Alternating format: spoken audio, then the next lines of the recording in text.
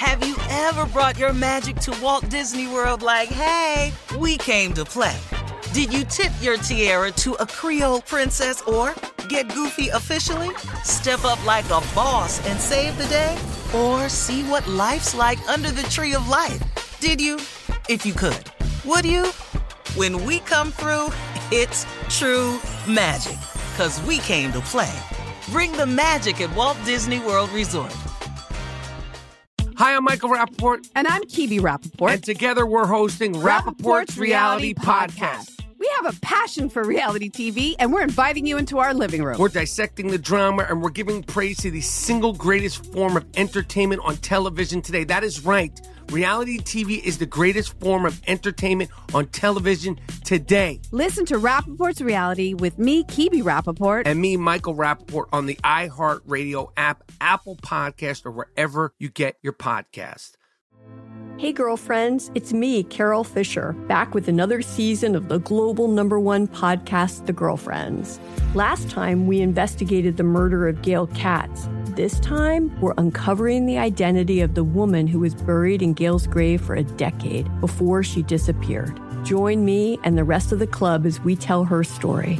Listen to Season 2 of The Girlfriends, Our Lost Sister on the iHeartRadio app, Apple Podcasts, or wherever you get your podcasts. Welcome to 500 Greatest Songs, a podcast based on Rolling Stone's hugely popular, influential, and sometimes controversial list. I'm Brittany Spanos. And I'm Rob Sheffield. We're here to shed light on the greatest songs ever made and discover what makes them so great. From classics like Fleetwood Mac's Dreams to the Ronettes' Be My Baby, and modern-day classics like The Killers' Mr. Brightside. Listen to Rolling Stone's 500 Greatest Songs on the iHeartRadio app, Apple Podcasts, or wherever you get your podcasts. Yeah. Welcome to J.Ill, a production of iHeartRadio. Yeah. Hey everyone, content warning before we start the show. This episode contains a lot of discussion about sexual violence. So if there are children around or you're sensitive to this subject matter, please take caution or skip this episode. Peace and love, y'all. Jill Scott presents J.Ill with my sister friends, Aja and Laia. And I'm Jill Scott. Yeah. Yeah. Yeah. What's up, everybody? Today we're gonna talk about some heavy shit. Yup, we're gonna talk about some heavy shit. Mm-hmm. Yeah. We are gonna talk about what, ladies? Damn, is it another way to say this? But I guess not.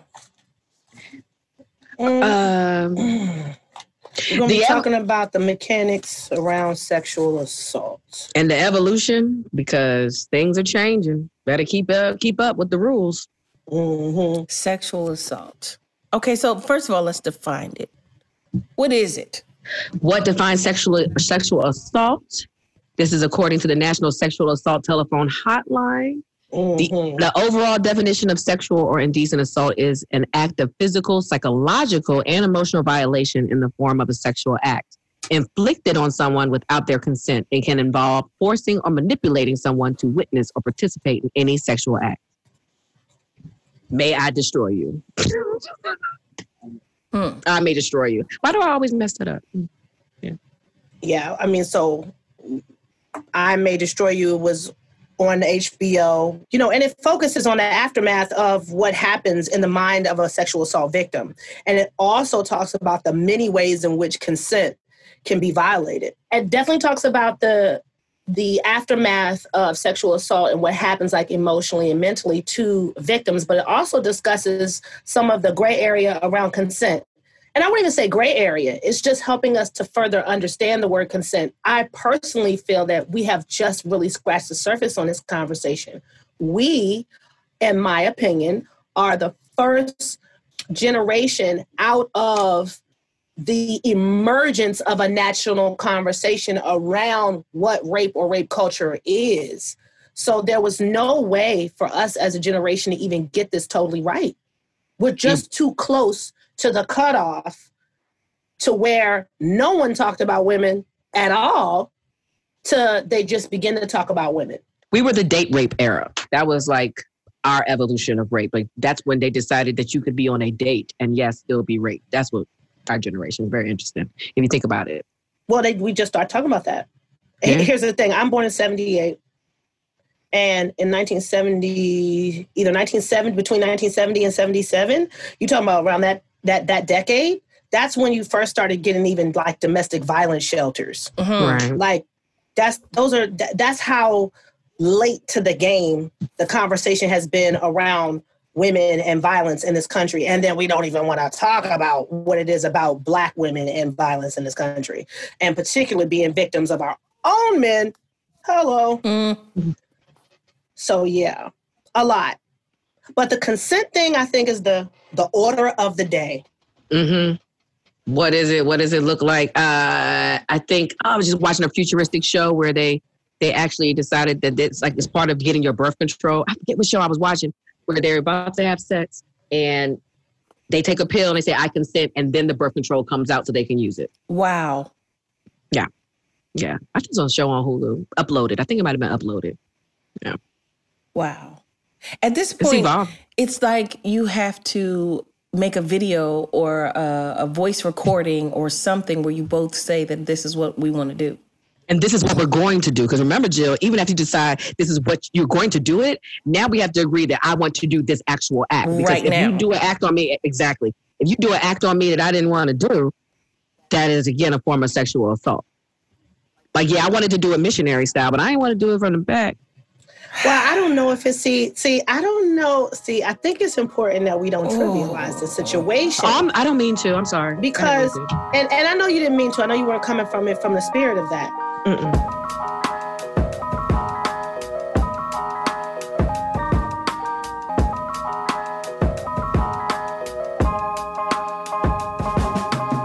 I know that the tendency is when we start thinking about how to dig deeper into these things, the tendency is to pick out the most minute situation as being the rule.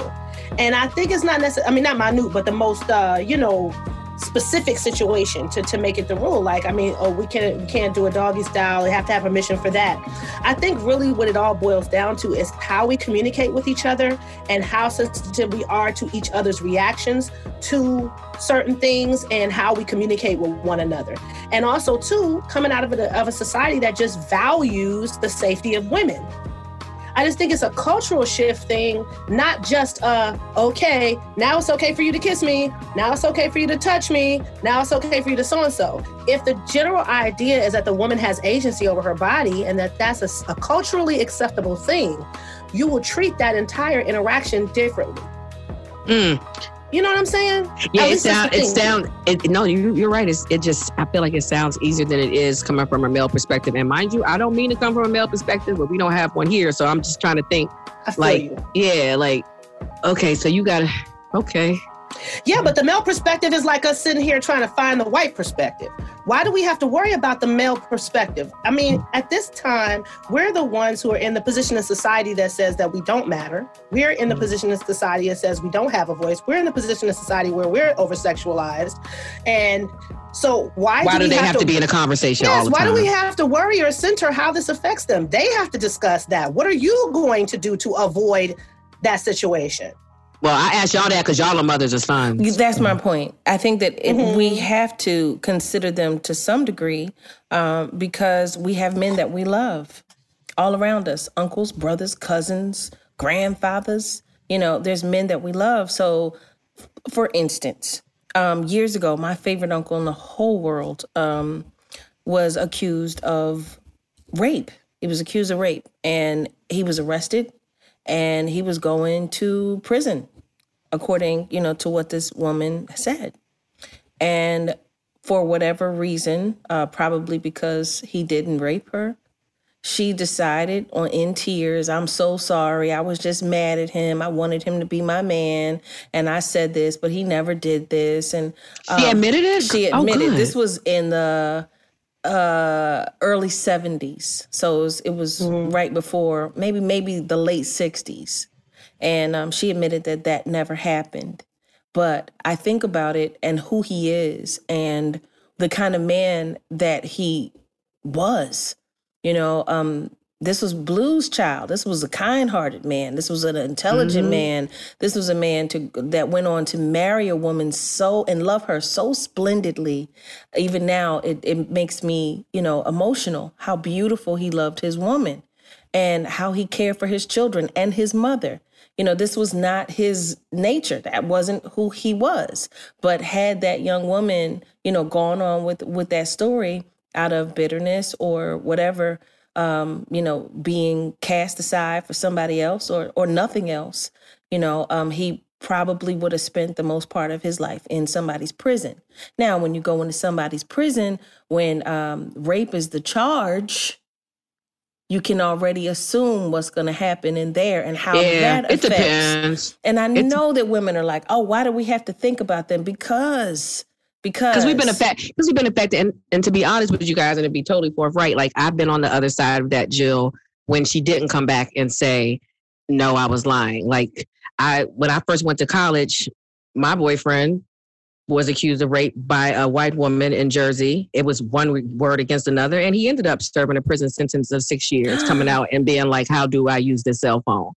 So and then to be totally upfront with you, the odd part about all of it was as he's going through his trial, I'm going through my trial because I just got sexually assaulted on my college campus. So sitting there and witnessing as a victim and then being on the side of the accused, it was just a moment. It was a moment in knowing about like the rape shield laws and knowing that victims are protected, which they should be within the 24 hours of their situation, where you cannot speak on what happened in that 24 hours of their life, even if, like my ex at the time, that girl had sex with multiple dudes within her 24 hours and did cocaine and did all these other things. That could not be spoken about because that is a rape shield. That's the same rape shield that I'm being protected in Atlanta as I'm looking at my teenage, so it's so heavy in all ways. And that's why I think we do have to look at it, like Jill said, in the sense of a holistic type of way and understanding from all sides of how this shit works. I think a lot of it has to do with us educating our sons and educating the men around us, and trying to find the words to make it real simple and plain. Real simple and plain. If the N word ever comes out, and that's no, if the N word comes out at any point, it's time to get up and get your ass out of there. Just get out, apologize and roll. I'm sorry. I did not mean in any way to disrespect you. I thought that this is where we were going. This is uncomfortable to you. I'm leaving. That's what we have to teach them. I really think that that's the route. No, you're right about that. I wish he would have just said, get out. Or just I definitely think that having conversations with our sons around consent is absolutely essential. And even looking at it from a holistic point of view, I think is important as well. But for Black people and for Black men and women, it's very important that we can't really have a conversation about the male experience, particularly when it involves the justice system, without talking about racism. So these things are going to have to get addressed. It's a separate issue, but it has to be addressed. So I think a lot of times what ends up happening for us as Black women, we tend to want to address the male's needs in that situation because we want to protect him from racism. Shit, you're right.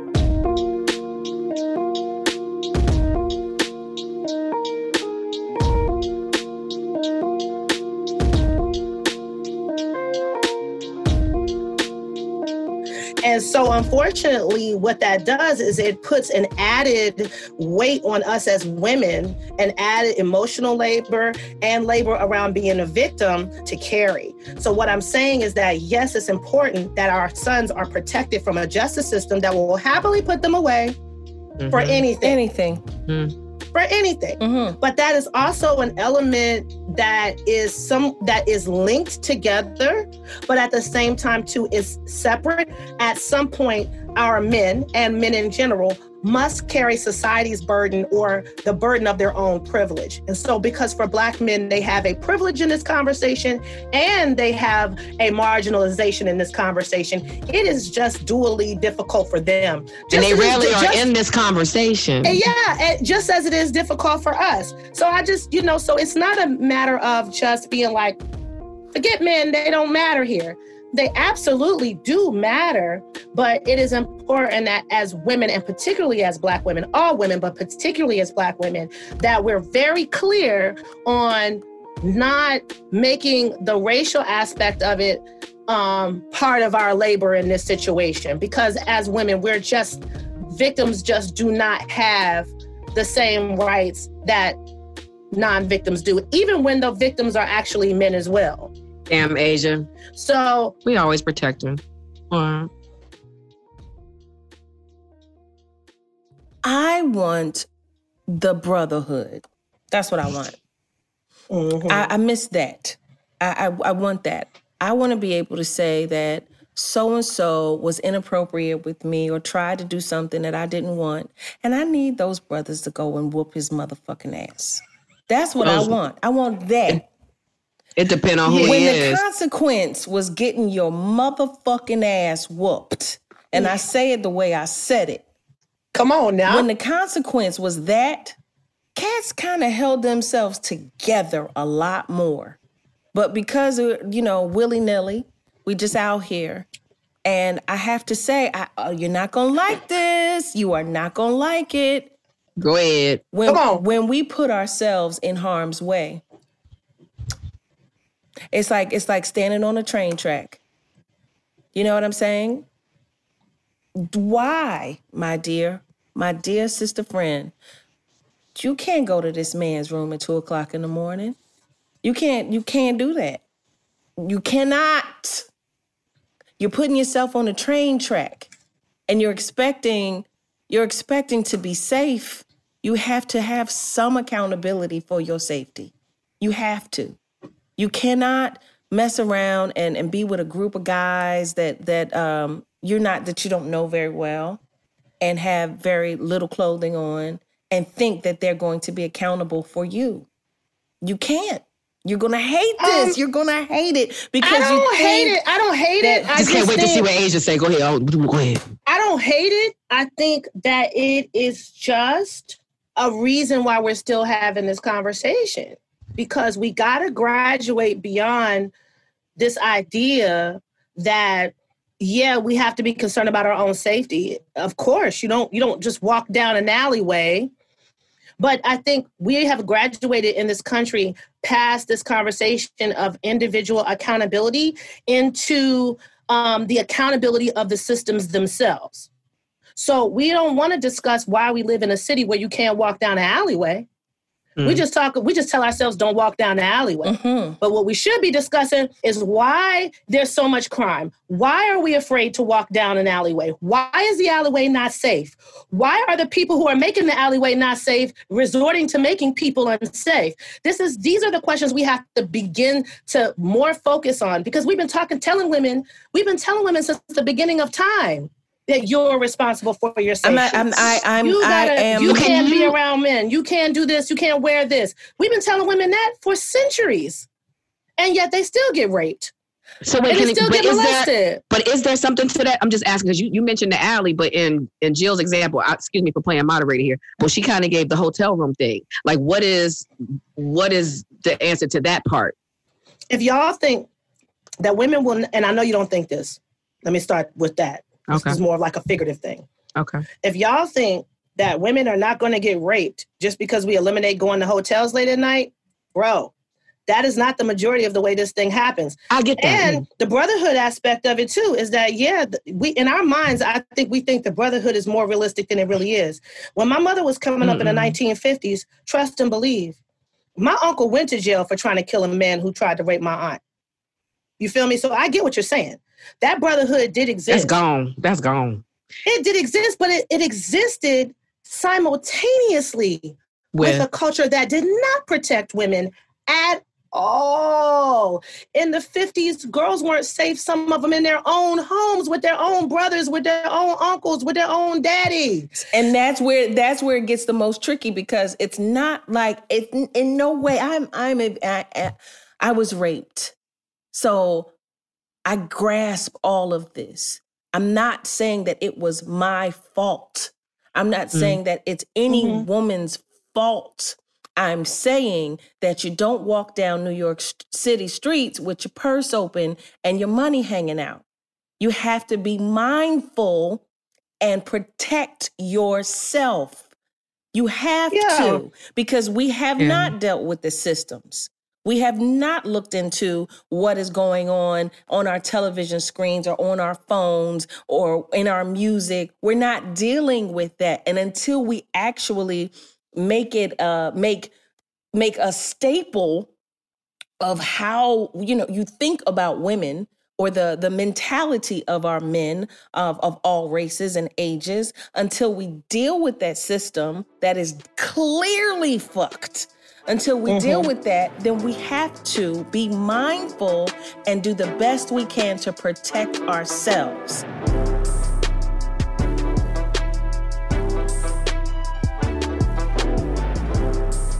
I like it when women know how to fight. I like it. I like it when a woman is proficient with her weapons. I like it if somebody can hold a knife and take somebody all the way down. I like it. Yeah. And this is what I'm saying, that it's imperative that we know how to protect ourselves as much as possible and not put ourselves in harm's way. It's an addition to. I'm with you on that. Absolutely. We don't disagree.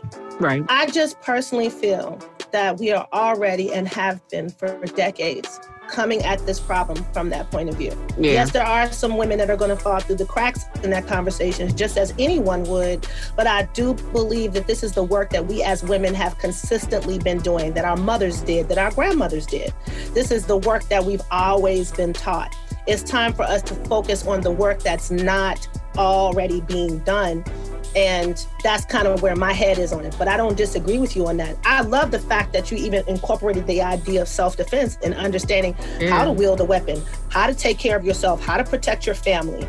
But, and so I'm absolutely in agreement with that part of it. I just, want to make sure that we're talking about this. But I also want to mention this as well. There was a really interesting art exhibit that existed, I want to say like last year, where this woman hung either onto the wall or from the ceiling clothing that rape victims were wearing at the time that they were raped.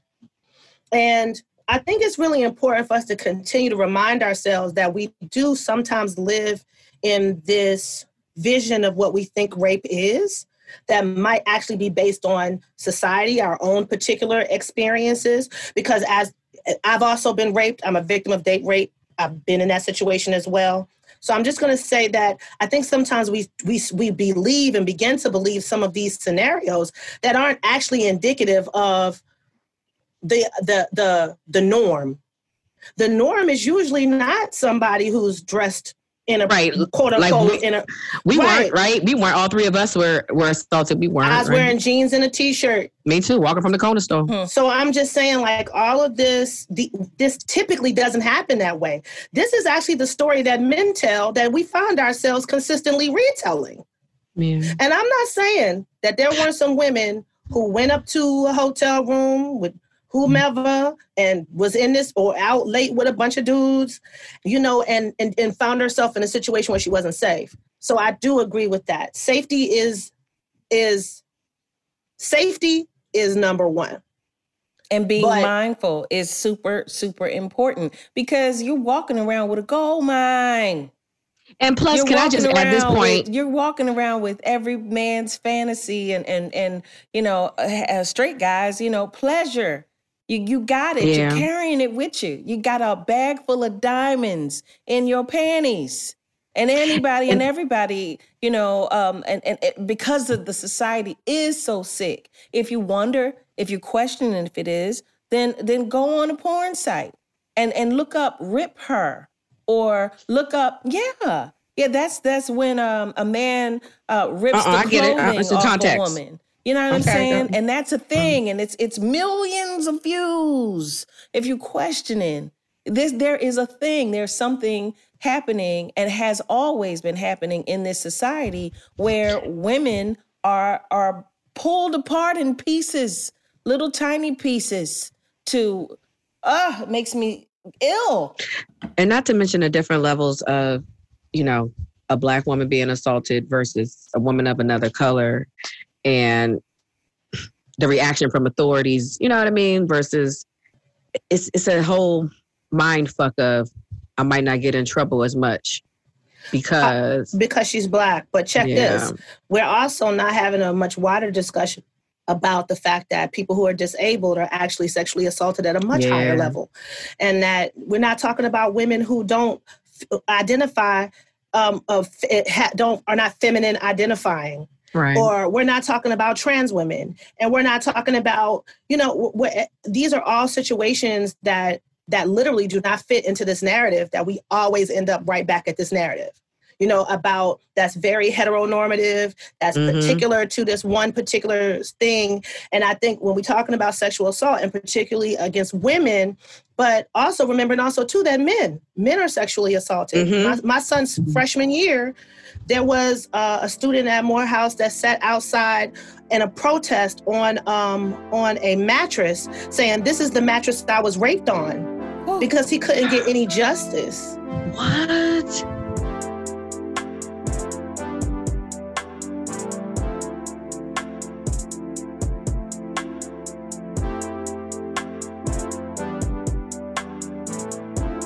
So I'm saying that we have to begin to open up this conversation in such a way so we start to see the vast different stories of sexual assault, so that we really begin to understand that in many instances, your sexuality and the people who will violate it is they are getting an okay from a society that says you are not protected.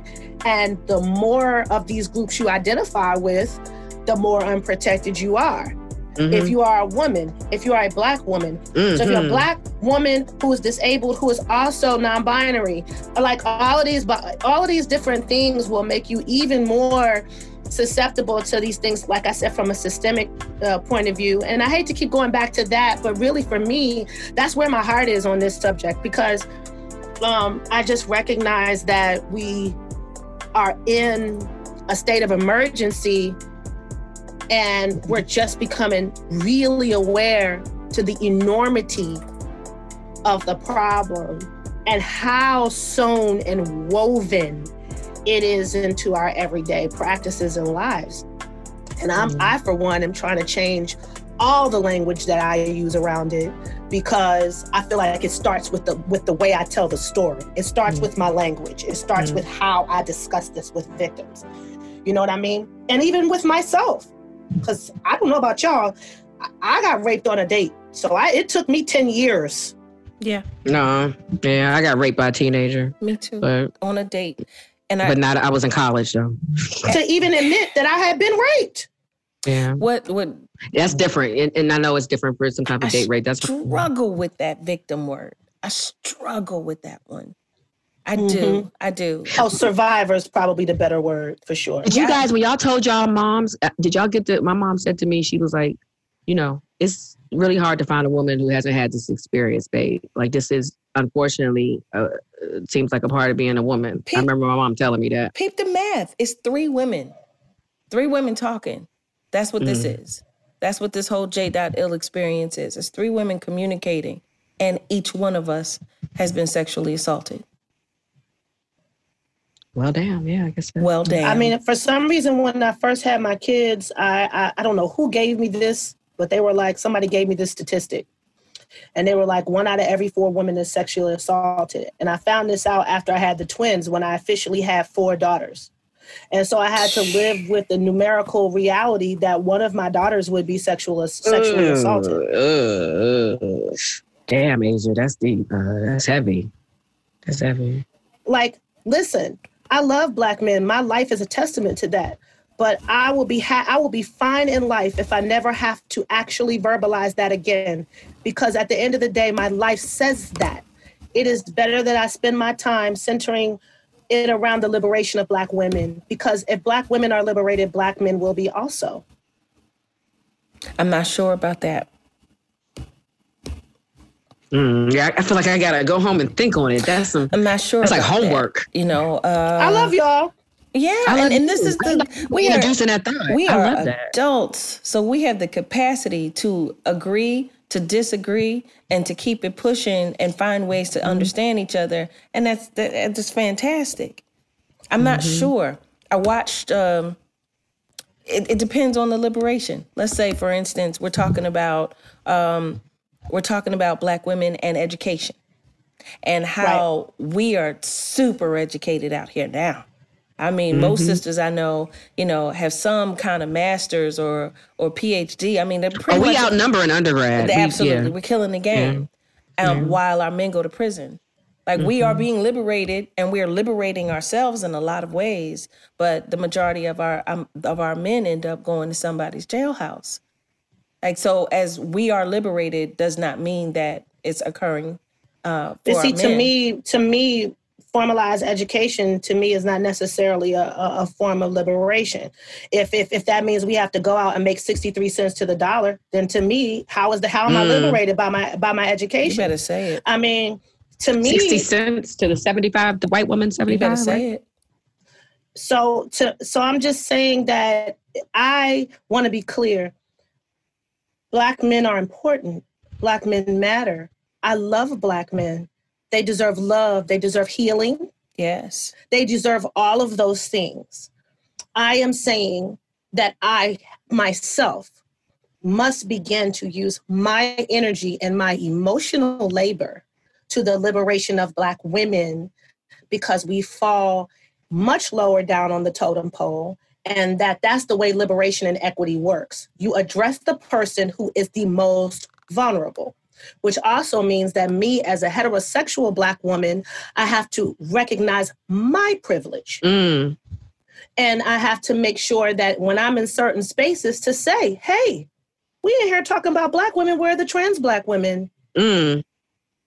So there's a moment for me where there's just a moment for me that came even just in the last couple of years, where I started to understand or started to decide where I was going to put my mental and emotional energies, right? And that's just a personal decision, but it's not an indication of any love that's less. It's not at all, not at all, not at all. Yeah. I want my husband and my son to feel free. We talked about freedom at one point in another show. Ultimately, I want them to have freedom. But I realized, too, that the world will liberate a male before it will liberate me. So then where does that stand? And then when I decide to say there's been no progress, they'll say, well, no, we gave this to the men. We worry about them. Like, come on, guys. We're more likely to die during childbirth. We're more likely to have, hella different, physiological problems. If there's no one to give birth to these men, how do we preserve their lives if we can't give birth to them? Fair. I think it's exhausting being a Black woman. You better tell it and know it. I take a nap every day. If I could get 2, if I could take to the nap ministry. Listen, if I could take 2, I will certainly try to get in there. Take your ass to sleep.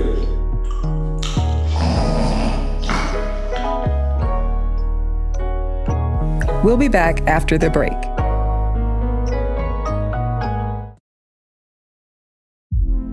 Hey girlfriends, it's me, Carol Fisher. I'm so excited to tell you about the brand new series of The Girlfriends. In season 1, we told you about the murder of Gail Katz at the hands of my ex-boyfriend Bob. At one point, a woman's torso washed up on Staten Island and was misidentified as Gail. She spent 9 years in Gail's grave, and then she just disappeared. It's almost like it's become this moral obligation to find her. And that's what we're going to do. find this missing girlfriend and tell her story. With the help of some of your favorite girlfriends from season 1, like my producer Anna. Oh my God. My friend Dr. Mindy Shapiro. Hi, it's Dr. Shapiro, and I'd like to speak with the Deputy Medical Examiner. And of course, Gail's sister, Elaine Katz. Having no closure, it kills you. Join us as we try to solve a 35-year-old cold case. It's not going to be easy, but it's going to be one hell of a ride. What? I can't believe this.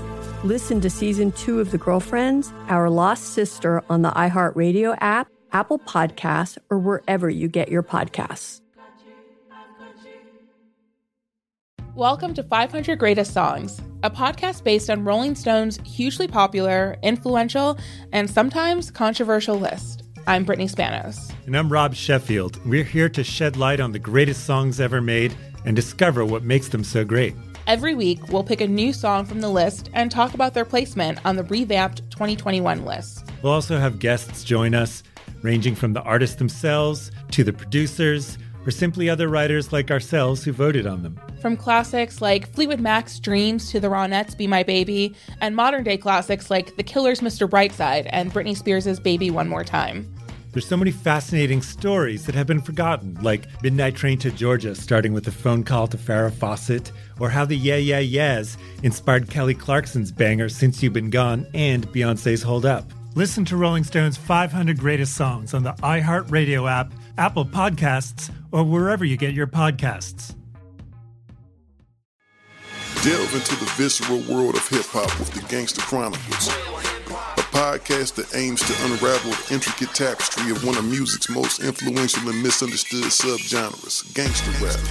Hosted by MC8 and Big Steels every Thursday, each episode provides an in-depth exploration into the formative artists, monumental albums, and socio-political factors that have shaped gangsta rap from its emergence in the 80s to its enduring impact today. Gangsta Chronicles unpacks the evolution of this uniquely American art form. We dive into the socio-cultural aspects that gangsta rap boldly addressed, from police brutality to systemic racism, offering listeners a comprehensive understanding of the profound cultural significance this genre holds. Listen to the Gangsta Chronicles on the Black Effect Podcast Network, iHeartRadio app, or wherever you get your podcasts. Let's go. We started talking about this incident. Drugs and officials cover up. You couldn't believe it. From iHeart Podcasts. It's like the police knew who he was before they got here. A story about money, power, and corruption. The medical school dean at USC was leading a secret double life. Is she breathing right now? Yes, she's absolutely breathing. I'm a doctor, actually. There's no way that guy's a doctor. I'm Paul Pringle, and I'm an investigative reporter for the LA Times. This is the story of an investigation that starts in a hotel room in Pasadena, California, and reaches all the way to the top of two of the most powerful institutions in the city of Los Angeles. When people fall in line, they fall in line. Looking back, I realized, everyone knew. This is Fallen Angels, a story of California corruption. We're always going to have predators. It's the good people who stand by and do nothing that allow them to flourish. Listen to Fallen Angels, a story of California corruption on the iHeartRadio app, Apple Podcast, or wherever you get your podcasts.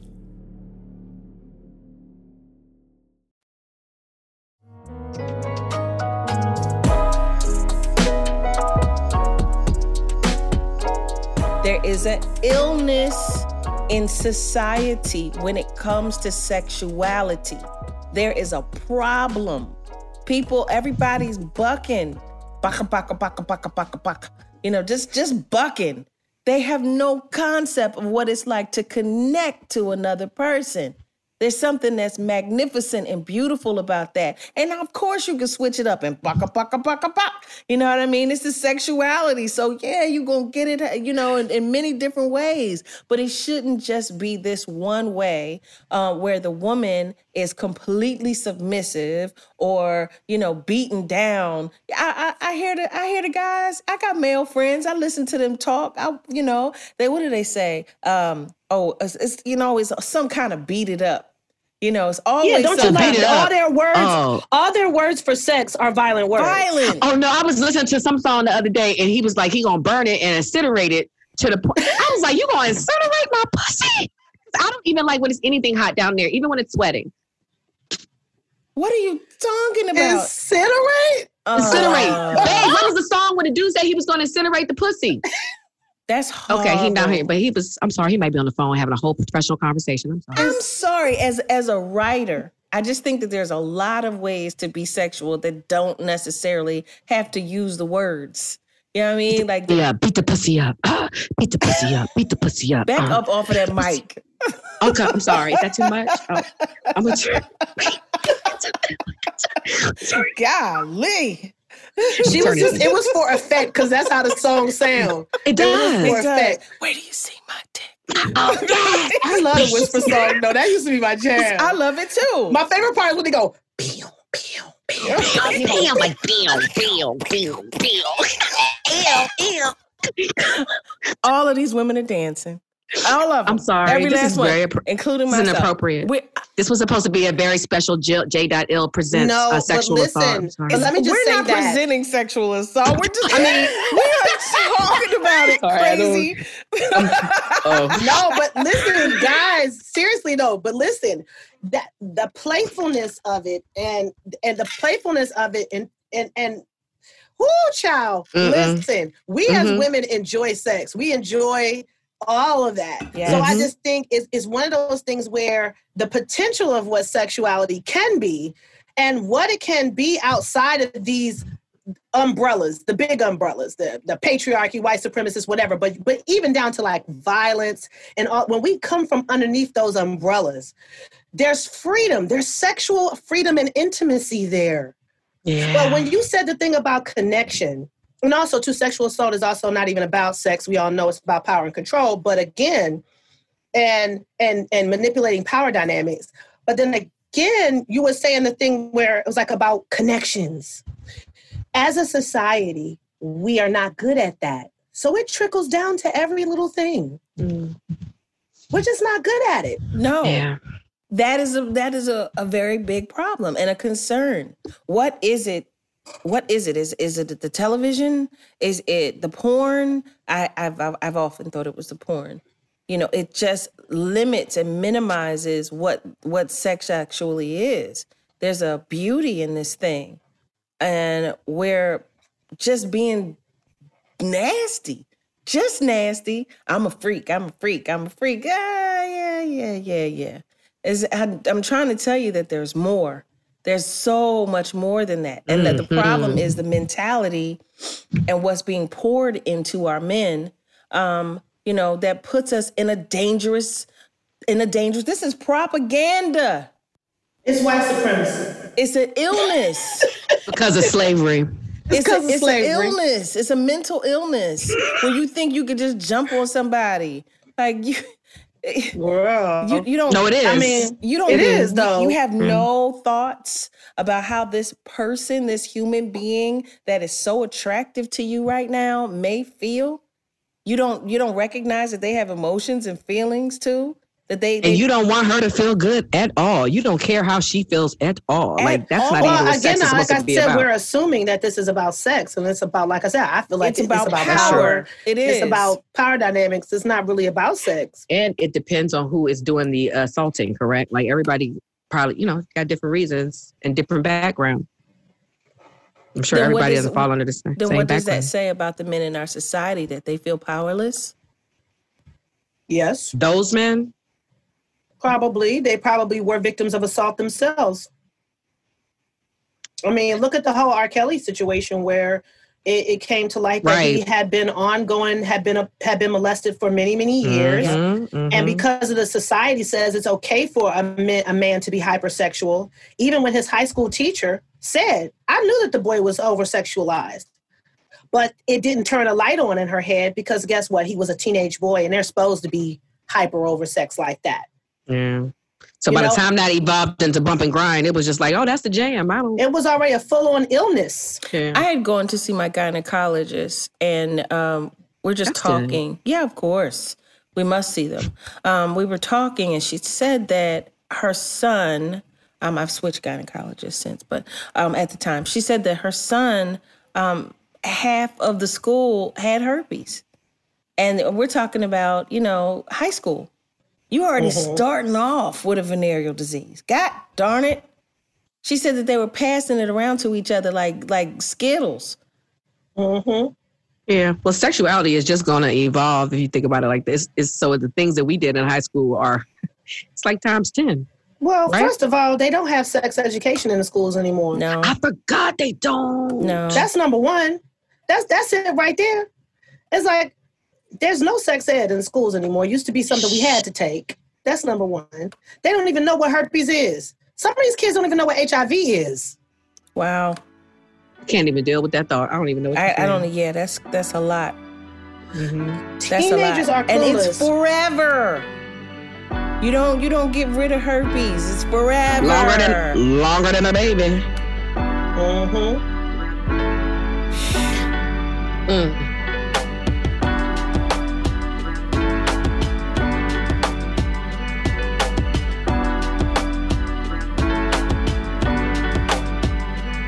I'm not surprised. I am for one, I'm not surprised. And I think what we're looking at is people get mad about certain artists or whatever and how highly sexual they are, and whatever the spectrum is. But these are the same people, like I said, who will happily watch the schools take sex ed out of the system. These are people who will happily not have a single conversation with their child around pleasure, but happy to have a conversation with their child about birth control, which they ain't never going to use. Yeah. And and we don't ever want to be real. We're not want to be real about how many times we ourselves had unprotected sex. People don't want to talk about that either, and even if it's one time is enough. Isn't that what we tell the kids? I've never had a problem telling people that, because I've also said it's gotten me to a place where, got to a hospital room and, pro-choice. It's made me pro-choice. Mistakes from teenage past. I think we should be honest about that. We're not, though. No. We're not, though. I do not think that we're in a time, and you would think that we would be in a time where we're being forthright and honest with kids and young people about sex and sexuality, and we are not. Especially our generation. Like now that we're this age. Like us? Yes, us. And we should and absolutely have the right to. We're in a great position to talk to our kids. Yeah. The Two Live Crew generation. That's right. Listen, it's part of a list of Gen X failures that we're going to have to come to terms with. Yeah. Well, everybody fails the generation following in some form or fashion. Like the way I'm just saying. I remember when I spoke about Bill Cosby, and it came up. That was a hard time because so many women were angry with me and they felt like I was pro-rape, which is ridiculous. Ridiculous. I don't know how you formulate these things. How could I don't want anybody. How can you be pro-rape? I Who don't is pro-rape? Know. It's not even a thing. It's not a thing. It's not a thing at all. But at the time, before I got, what do you call it? Trial? Not the trial. It was him admitting. He didn't admit it. He's in a sense, to me, he admitted it. Like if a pedophile says, "Oh, I love it when little girls sit on my lap," and I'm not a pedophile, but I don't care. You just said that you love when little girls sit on your lap. So now, even if I had any questions about it, now I cannot ignore that statement. I can't let go of that. Who says that? Yeah. Like, who says that? Yeah. And that's what happened with Mr. Cosby. You're talking about the Spanish Fly thing where he talked about that. Yes, but there was... Oh, it is stand-up. There was a not the stand-up. There was a document saying that he had done it before, that he had given women Spanish flies before. And I was like, as much as, I'm here because you have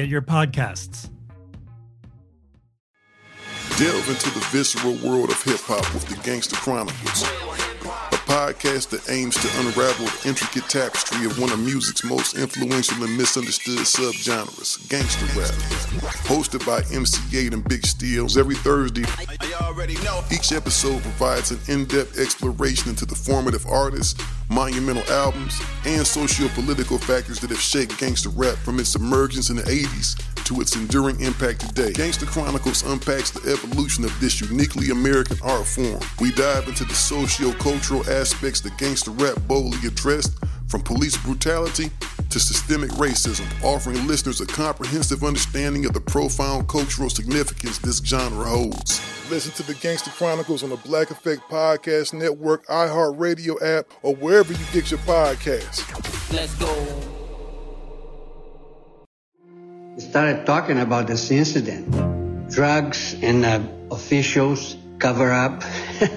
You couldn't believe it. From iHeart Podcasts. It's like the police knew who he was before they got here. A story about money, power, and corruption. The medical school dean at USC was leading a secret double life.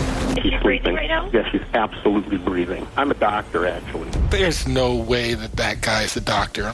I'm Paul Pringle, and I'm an investigative reporter for the LA Times. This is the story of an investigation that starts in a hotel room in Pasadena, California, and reaches all the way to the top of two of the most powerful institutions in the city of Los Angeles. When people fall in line, they fall in line. Looking back, I realized, everyone knew. This is Fallen Angels, a story of California corruption. We're always going to have predators. It's the good people who stand by and do nothing that allow them to flourish. Listen to Fallen Angels, a story of California corruption on the iHeart Radio app, Apple Podcast, or wherever you get your podcasts.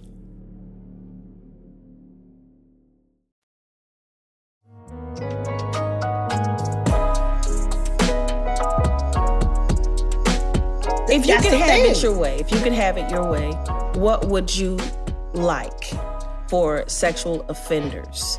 For pedophiles, I vote for, damn it, it's so tough. Because yesterday I would have said death. Castration? Castration. And clitoral removal? I guess it's the same. I guess that's castration. Is that how that goes? You took that to Somalia. All right. I'm just saying because women do it too. There are women who do it. Yeah. But again, that deals with the sexuality part. It doesn't deal with the power and the mentality of that. So for me, what do you think? It's an illness. What do you think? Illness. For me, this is a tough question for me because it's a tough question. This year, I just started to shift my ideas around incarceration almost completely. So if you want to decarcerate, then you can decarcerate just, these people, but not these people.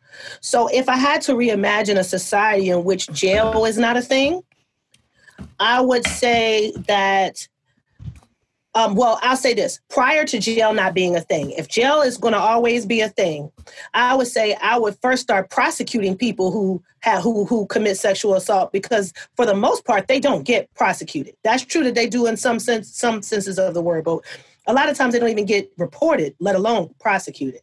Unless it's a white woman. And that goes along, right. And that goes along, but that's only if the person who does it to her is Black. Right. So you also have a situation with that and molestation. But if I try to imagine a world where there's no jail, my first thinking is that there has to be a psychological evaluation and an emotional evaluation, because usually what you're going to find is some sort of trauma. If we had a society that was based on healing trauma, across the board, and providing resource, I think there is a way in which we can help and heal people who have victimized others. There are people who may have certain issues that may be tied to mental illness that can't necessarily be fixed in that way. But if you have to separate them from society, you don't have to separate them from society in squalor. You don't have to separate them from society in ways that actually make their condition worse. There's ways to, if we didn't look at mental health facilities as prisons, if mental health facilities were set up exactly how mental health facilities should be set up, then they're not existent. They're damn near non-existent anymore. That would be to me a good solution for people who are dealing with something that is very linked to, and in most instances linked to, some sort of emotional or traumatic experience in which they have now become the violator. Which changes into a mental illness, which is, some people do say that depending on your background and the situation, that sexual assault. It cannot be, Well, especially when they talk about pedophilia, because they talk about there's ways in which that cannot be, that just cannot be fixed. So, I would start there, though. That would be my start. And that is the evolved ager from this year. I've been reading a lot of Angela Davis and kind of delving deep into this whole decarceration conversation. So that's kind of the lens I'm in right now. Curious about that word you use, decarceration. Like, okay. Abolition, decarceration, no more prisons, no more jail. Not in the way that they look now. I think the wild animals or rabid animals, if you can't get them the medication that they need, that they have to get put down because they are a harm to everyone around. Oh, shit. I do. I can't trust white people with that decision. And they gonna put down niggas issue. that don't need to be put down. And that's an issue. That's an issue. So basically what we're saying overall is that the problem is the system. The system is the problem. And how we deal with things. I don't know if we deal with things like people are human.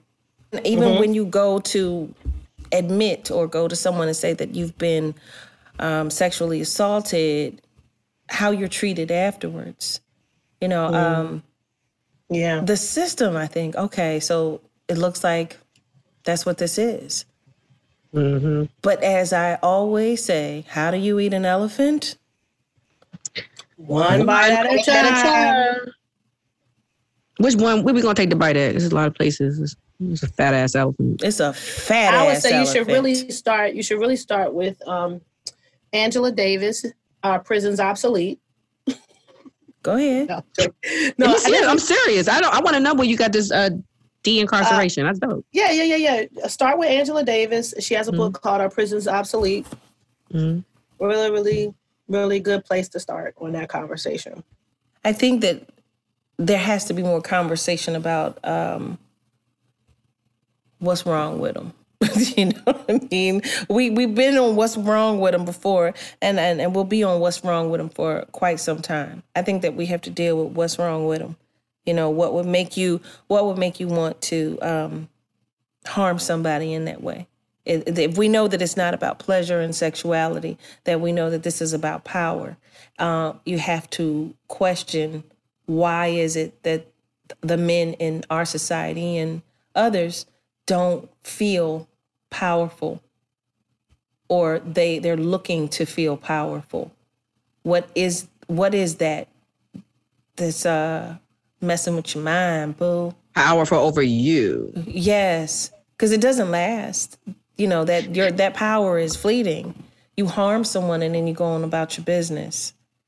But that's why I think we've been kind of touching this, but it just needs to be a conversation. I know it needs to be a conversation, men and women generally, but there are some conversations that I think that Black men and women need to have between us to create a sense of strength and foundation that's stronger than what we have. There are some conversations that are lacking about us feeling not protected and the reasons as to why they are helping us feel this way. Like I feel like it's pushing us closer and closer to this conversation.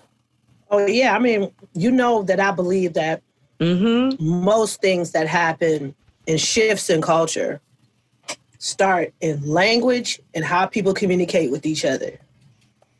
So that is absolutely the work that needs to be done, particularly in our community. Yeah. Because it's very difficult to see the difference. I think that a lot of people, Black men and Black women, they just dump us all into one pot. There go all the Black people over there. And we got situations that we had to work out and people don't even know. I'm like, us as Black women, we're exhausted because we sit here protecting men, protecting our trans community, our gay community, like what you just said. Children. Like we protect everybody. Just the white women. We be out here protecting white women too. And then last but not least, we come on, me too. Come ourselves. On my shoulders. And then last. Then we protect ourselves. Last. And that's right back where we started. And I still feel the same way. Do the best you can. I know. There's lions and bears and wolves and hyenas out there, girls, ladies, women.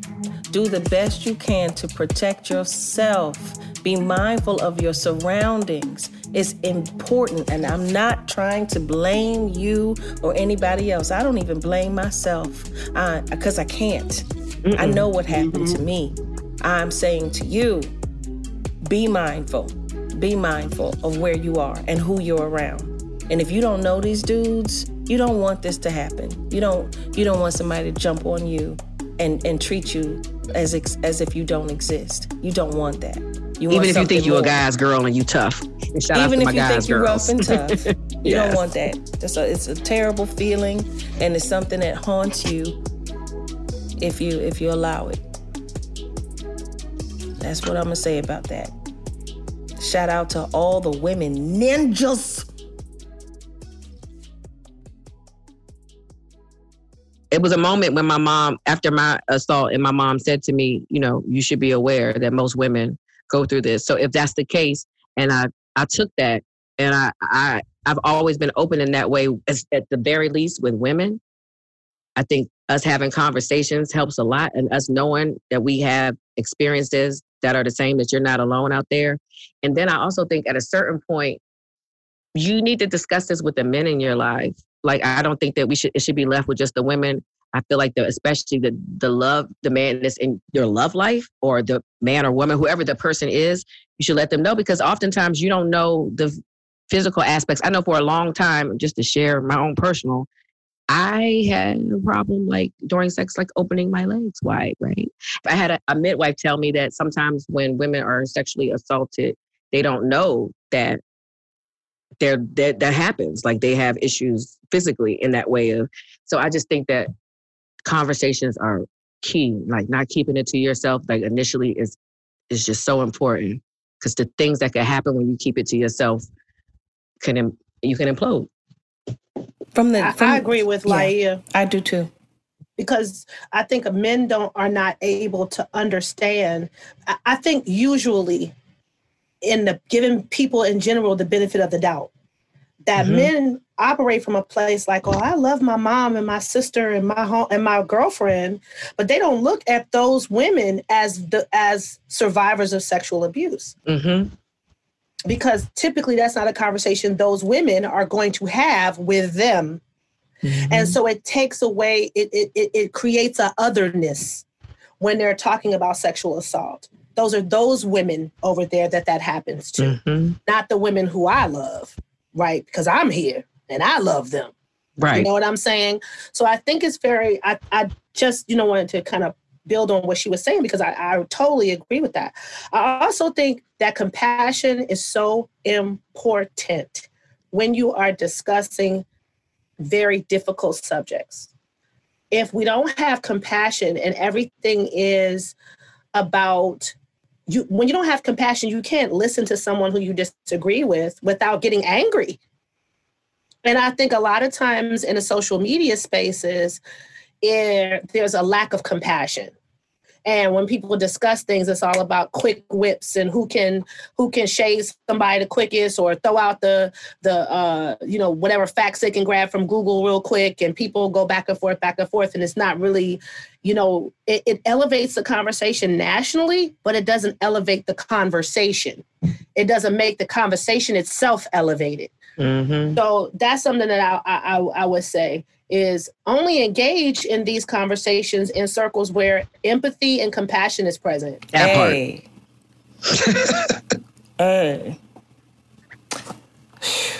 It's like, I keep trying to figure out how to not be emotional. How can anybody get out of their feelings to present information when it comes to being sexually assaulted, when it comes to being raped?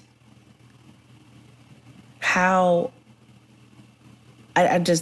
challenge right there is massive. How do you So, when what happens is if someone brings up rape, everybody that's been raped, and we've already discovered that it's typically, 80% of the room, typically. Damn. Right now it's 100. Right now it's 100% of the room. So how, damn. How are you not emotional about something like this? The work that it takes to not be emotional and to present information, that even that takes time.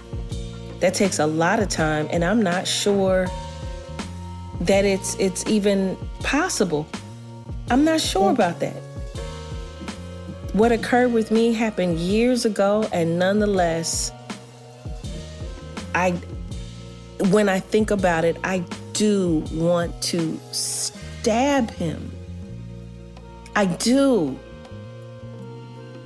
I really do. And I don't know how, to not feel that way. With the same intensity, Jill, as like Absolutely. It was yesterday? Mm-hmm. Absolutely.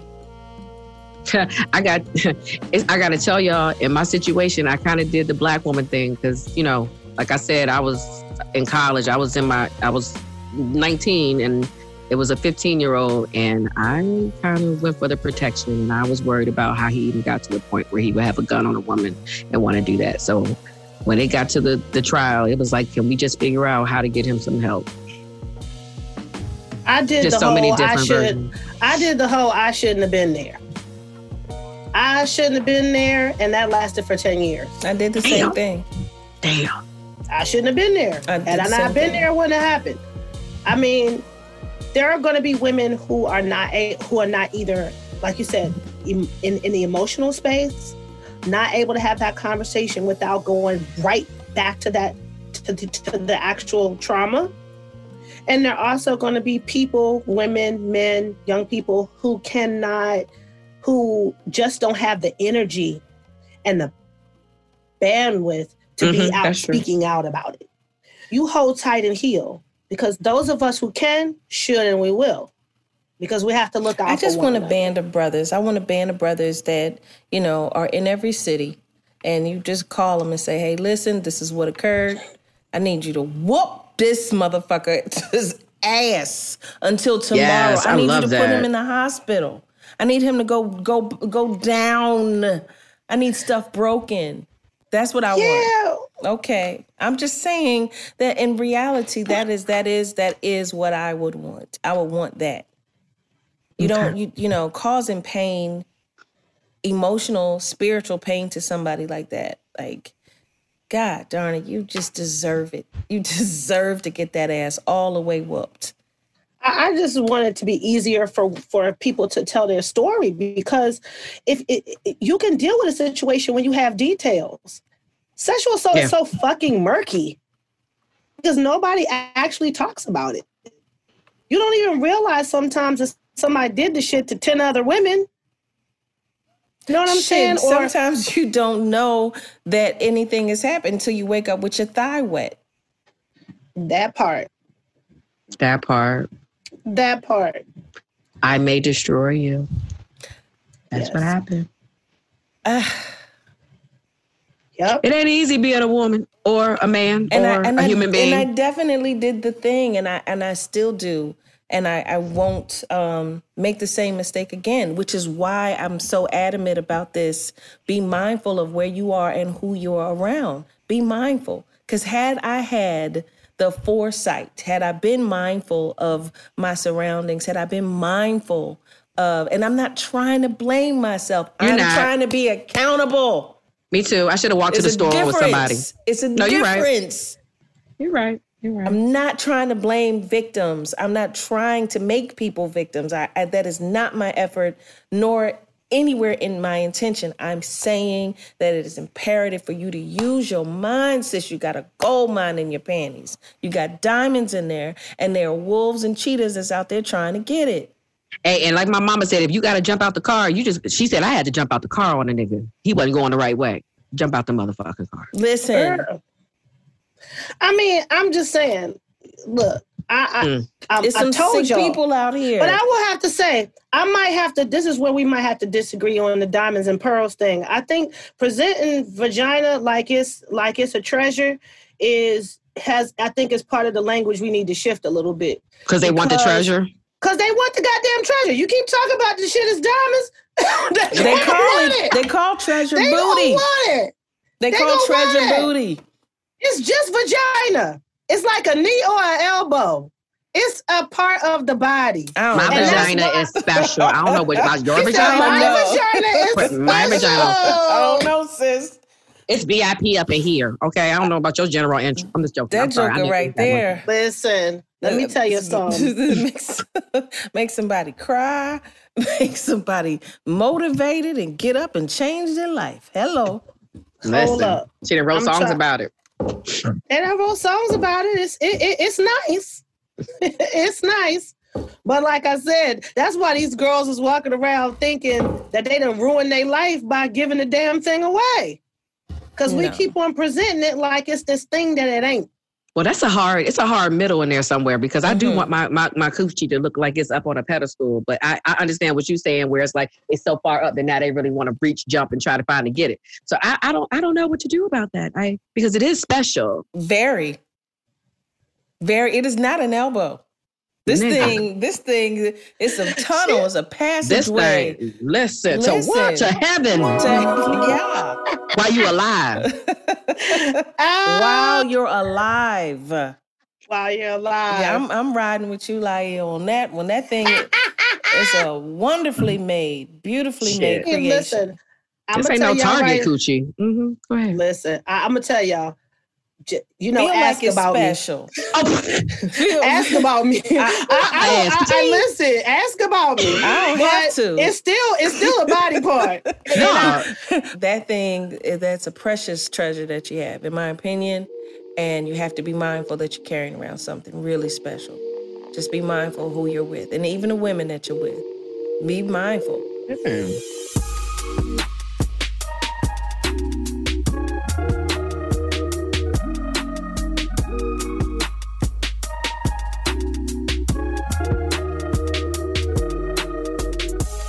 And I'm not, again, I have to just try to be really, really clear.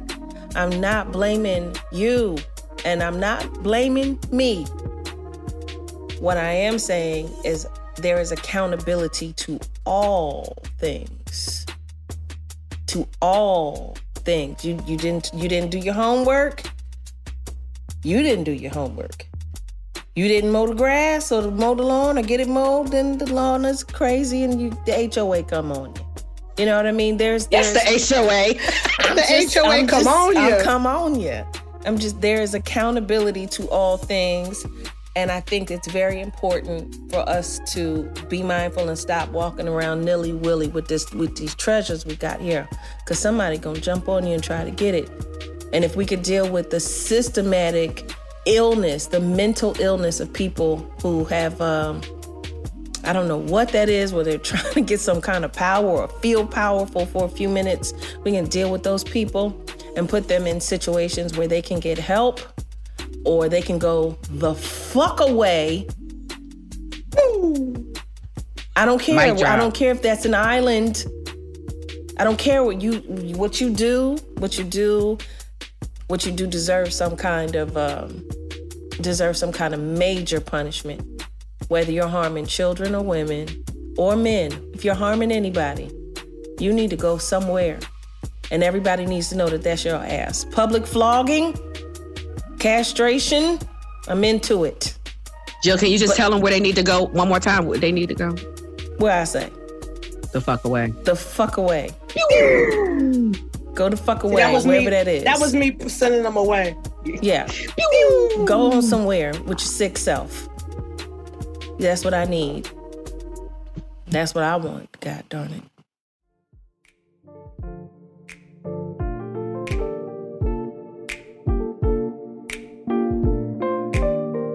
How do you eat an elephant? 1 Hey y'all, it's Eves, a producer on the show. So, per usual, we're offering you resources related to the episode. Sexual assault affects so many people, and we want you to get the help you need or are seeking. You can call the National Sexual Assault Hotline at the Rape, Abuse, and Incest National Network if you need support or to be directed to local resources. That number is 800-656-HOPE. That's 800-656-4673. The National Sexual Violence Resource Center also offers support to sexual assault survivors and information on sexual violence. Their number is 877-739-3895. Aside from those resources, Jill, Laya, and Aja did talk about prison abolition and the impact sexual violence has on Black women specifically. For that, you can check out the book Aja mentioned, Are Prisons Obsolete? By Angela Davis, and you can read Sojourner Truth's speech, Ain't I a Woman? I'll drop links in the episode description. So, this was J.Ill. We are here to spark conversation. And if you are inclined to implement something powerful for change, powerful for building our community, please do so. Believe in us, believe in you. Thank you for listening to Jill Scott Presents J.Ill, the podcast. This podcast is hosted by Jill Scott, Laya St. Clair, and Aja Graydon Dantzler. Its executive producers are Jill Scott, Sean G., and Brian Calhoun. It's produced by Laya St. Clair and me, Eves Jeffcoat. The editing and sound design for this episode were done by Taylor Shakorn. Yeah, shout out to Angela Nizzle's brother. I know in Philly, he has a whole class where he teaches women how to use their pistol. I'm definitely one who is for it's our right. Our. J.Ill is a production of iHeartRadio. For more podcasts from iHeartRadio, visit the iHeartRadio app, Apple Podcasts, or wherever you listen to your favorite shows. Hi, I'm Michael Rappaport. And I'm Kibi Rappaport. And together we're hosting Rappaport's Reality Podcast. We have a passion for reality TV, and we're inviting you into our living room. We're dissecting the drama, and we're giving praise to the single greatest form of entertainment on television today. That is right. Reality TV is the greatest form of entertainment on television today. Listen to Rappaport's Reality with me, Kibi Rappaport. And me, Michael Rappaport, on the iHeartRadio app, Apple Podcast, or wherever you get your podcast.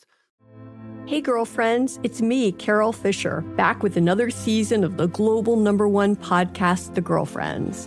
Last time, we investigated the murder of Gail Katz. This time, we're uncovering the identity of the woman who was buried in Gail's grave for a decade before she disappeared. Join me and the rest of the club as we tell her story. Listen to Season 2 of The Girlfriends, Our Lost Sister on the iHeartRadio app, Apple Podcasts, or wherever you get your podcasts. Welcome to 500 Greatest Songs, a podcast based on Rolling Stone's hugely popular, influential, and sometimes controversial list. I'm Brittany Spanos. And I'm Rob Sheffield. We're here to shed light on the greatest songs ever made and discover what makes them so great. From classics like Fleetwood Mac's Dreams to the Ronettes' Be My Baby, and modern-day classics like The Killer's Mr. Brightside. Listen to Rolling Stone's 500 Greatest Songs on the iHeartRadio app, Apple Podcasts, or wherever you get your podcasts. I'm Stephanie J. Block. And I'm Mary Lee Fairbanks. And we host Stages Podcast. Binge close to 100 episodes. Hear the inside stories from backstage and behind the scenes as we go beyond the resume and into the heart of creativity and what it really takes to be in the business of show business. Don't miss our chats with this season's Tony nominees. If you love theater and entertainment, you are going to love Stages Podcast. Subscribe to Stages Podcast wherever you listen to your podcasts and visit us at stagespodcast.net.